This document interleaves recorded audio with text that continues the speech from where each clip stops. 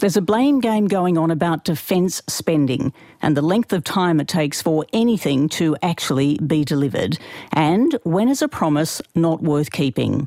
These are just two of the many issues bedevilling Australian politics. Laura Tingle is with us, Chief Political Correspondent with 7:30. Laura, good evening. Hi Tracy, how are you going? I'm very well, thanks. Now, what is it about defence expenditure? It's a realm where, to the mere layperson, everything seems to cost so much, and yet there's always a problem with the product, whether it's the right sub or whether it took 10 times longer than it should to be delivered. Look, there's so many problems, and I've got to say, it may strike you like it strikes me, Tracy, as being fairly repetitive, because it always seems to be the case, doesn't it, that the costs blow out and they are astronomical and beyond comprehension, and then we get these sorts of fairly stupid numbers being mentioned, like we had today, where if you add up all the delays, it adds up to 97 years, which is basically a fairly, ridiculous sort of number. Look, they are massive projects. They're incredibly complicated. There are lots of components of them. Costs blow out. All of those things are true. I suppose there are a few parts of what's happened today. The Albanese government's come out and said, there's a cost blowout of about $6 billion. And, the frigates in particular, they are very... There are big questions about that project and how much it's been delayed and blown out, just as the submarines probably would be if they were actually being built, but of course they're not. But I think, I've got to say, I smell a bit of a rat on this one, Tracy. First of all, we know that the government is trying to sort of change the conversation around the budget, as you alluded to in your opening remarks. And when you actually looked at what Richard Marles, the Defence Minister, and his Assistant Minister, Pat Conroy, had to say, there was a few too many references to the former government's problems, one, and that it was all the former government's fault, which politicians say about each other. But I thought that the real giveaway was that they said, we're not blaming the Department of Defence or the defence industry for this. Really? I mean, seriously? This is one area of government which has not been completely deconstructed and pulled apart by governments who want to privatise everything and contract out advice. They rely on their defence bureaucracy. The defence bureaucracy has managed to keep control over these sorts of projects. So, of course, they should be responsible and accountable for it. And so as soon as the new government is saying, well, it's not Defence's fault, you say there's a little bit too much politics in this.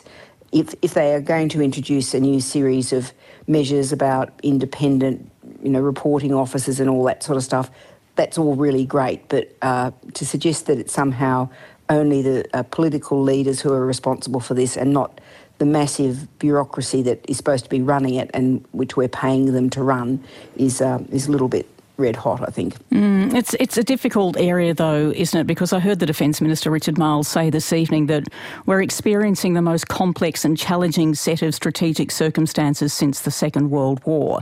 And Correct. So you can't imagine it ever getting any cheaper or any cost-cutting, so to speak. Neither of those things can happen. And, of course, it's one of those areas where it requires an exceptionally high level of detailed knowledge of these areas and the history of these projects, which invariably tends to be impossible in politics, especially when you turn over your defence ministers quite a lot, as the former government did.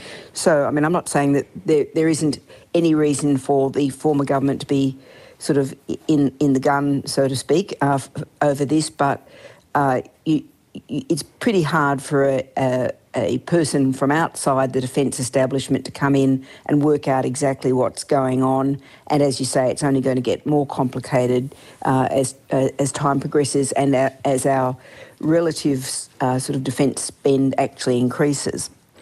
Laura, much has been said about whether the Labor government would step back from their promised tax cuts, and now, of course, they've announced that they won't. But this issue's been quite a test for the government, hasn't it? It has. I think in some ways, once again, it's about trying to set expectations for this budget, Tracy. And I think there's a couple of things going on here. One of them is, without a doubt, the government has been trailing its coat, trying to get people talking about these stage 3 tax cuts and whether we can afford them, whether they're well targeted, whether there's a better way of spending the money. Now, that's been going on for some time, but it was really about a week ago that the Treasurer, Jim Chalmers, started talking about what had happened in the UK with those tax cuts for very high income earners, which basically caused a bit of a financial meltdown in the UK, and which the Truss government was humiliatingly forced to reverse. Jim Chalmers' argument was you can't have fiscal policy, that's budget spending, running in the opposite direction to monetary policy. That is, you can't have an expansionary budget when monetary policy is raising the cost of money to slow the economy down. So Jim Chalmers was sort of making that point and saying, well, we can't do the same in Australia. And there was a lot of code in that, which was, these tax cuts aren't a really good idea given where things are going. Now, the question is, did they actually ever intend to announce in this budget that they weren't going to go ahead with the tax cuts? It's not clear to me that that was ever going to happen. The tax cuts are 2 years away. There's a lot of discussion to be had about if you're not going to go ahead with them, what are you going to do instead?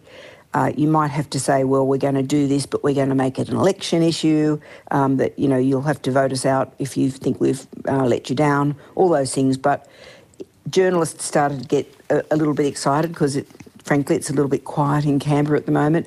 It all escalated. If you look at the underlying statements that Jim Chalmers and Anthony Albanese were making, they haven't actually changed very much over the last 5 days, but the emphasis and the interpretation of them has. But without a doubt, it's certainly the case, I think, that they're not going to announce that they're going to dump the tax cuts in the budget in a couple of weeks' time. But I don't think you should assume that they are going to go ahead as planned in 2024. I think there's a lot of water to go under the bridge before we get to that point. Laura, let's take ourselves overseas now, and in Ukraine we've heard reports this evening, they've been emerging in the last few hours, that Kiev has been attacked by Russia. Australia had already ramped up its military aid, and the government is said to be increasingly worried about what Putin might do. What are you hearing with this regard? Look, everybody has been anticipating that there would be some sort of reprisals for the explosion on that bridge in Crimea over the weekend. So in some ways, it's not completely surprising that this has happened. I think we're sort of there's a couple of interesting things, and we're at a bit of a crossroads, obviously, because when Vladimir Putin annexed those various parts of Ukraine, the Ukrainians had two choices. One of them was to sort of just pause for a moment. The other one was to just keep going, and they've really been sort of goading Putin by launching attacks into those areas, which of course are now regarded by Russia as their own. So they're sort of saying it's an invasion, plus this bombing of the bridge, which was clearly designed to humiliate Putin. I think the concerns, of course, are now Zelensky, the Ukrainian president, has upped the pressure not only on Vladimir Putin but also on the West by applying for NATO membership. There is certainly concern now from a lot of our alliance partners that about that he's sort of escalating pressure in a move which could potentially divide NATO between the East and the West.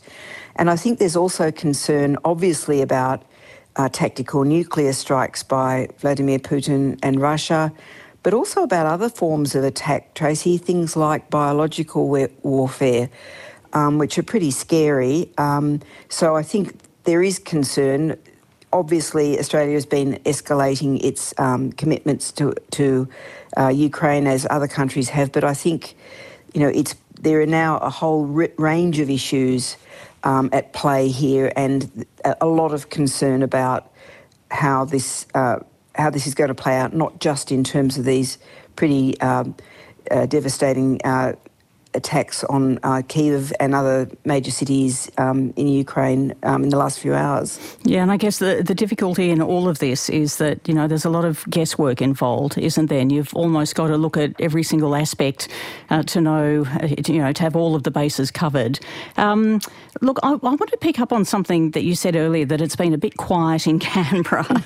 And so, people use all sorts of tactics to spur conversations in the directions that they may want to go. And I have noticed this with the new government that has come in, and I'd like your perspective on this.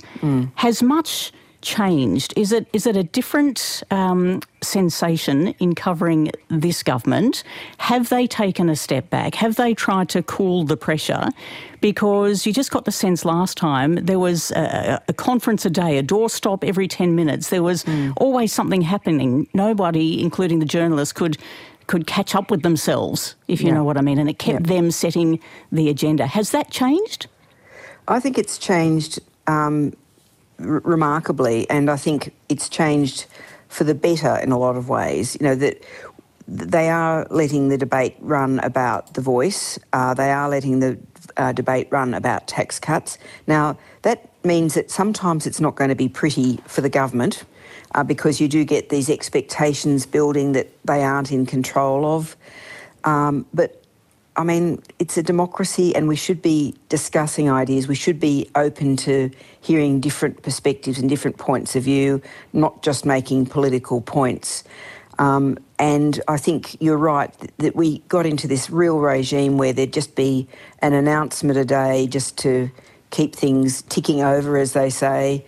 It was very, very political, and inevitably that sort of tends to happen with governments. But I think it has changed, and I suppose that's sort of what's interesting about this defence and tax cuts debate in the last few days in particular, that we're sort of seeing quite transparently this sort of attempt to change the discussion about things, but not necessarily working completely in the government's control.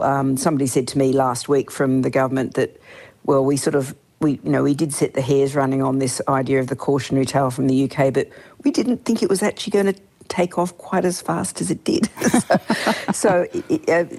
There is a risk of that, but I think the advantage of it is hopefully that government actually ultimately feels an obligation to explain what it's doing, to take us into their confidence, which is certainly not something that the previous government was doing by the time it left office earlier in the year. It really was just sort of saying, this is what we're going to do, and it's going to, don't you worry about that, and here's another bright, shiny thing to distract you all.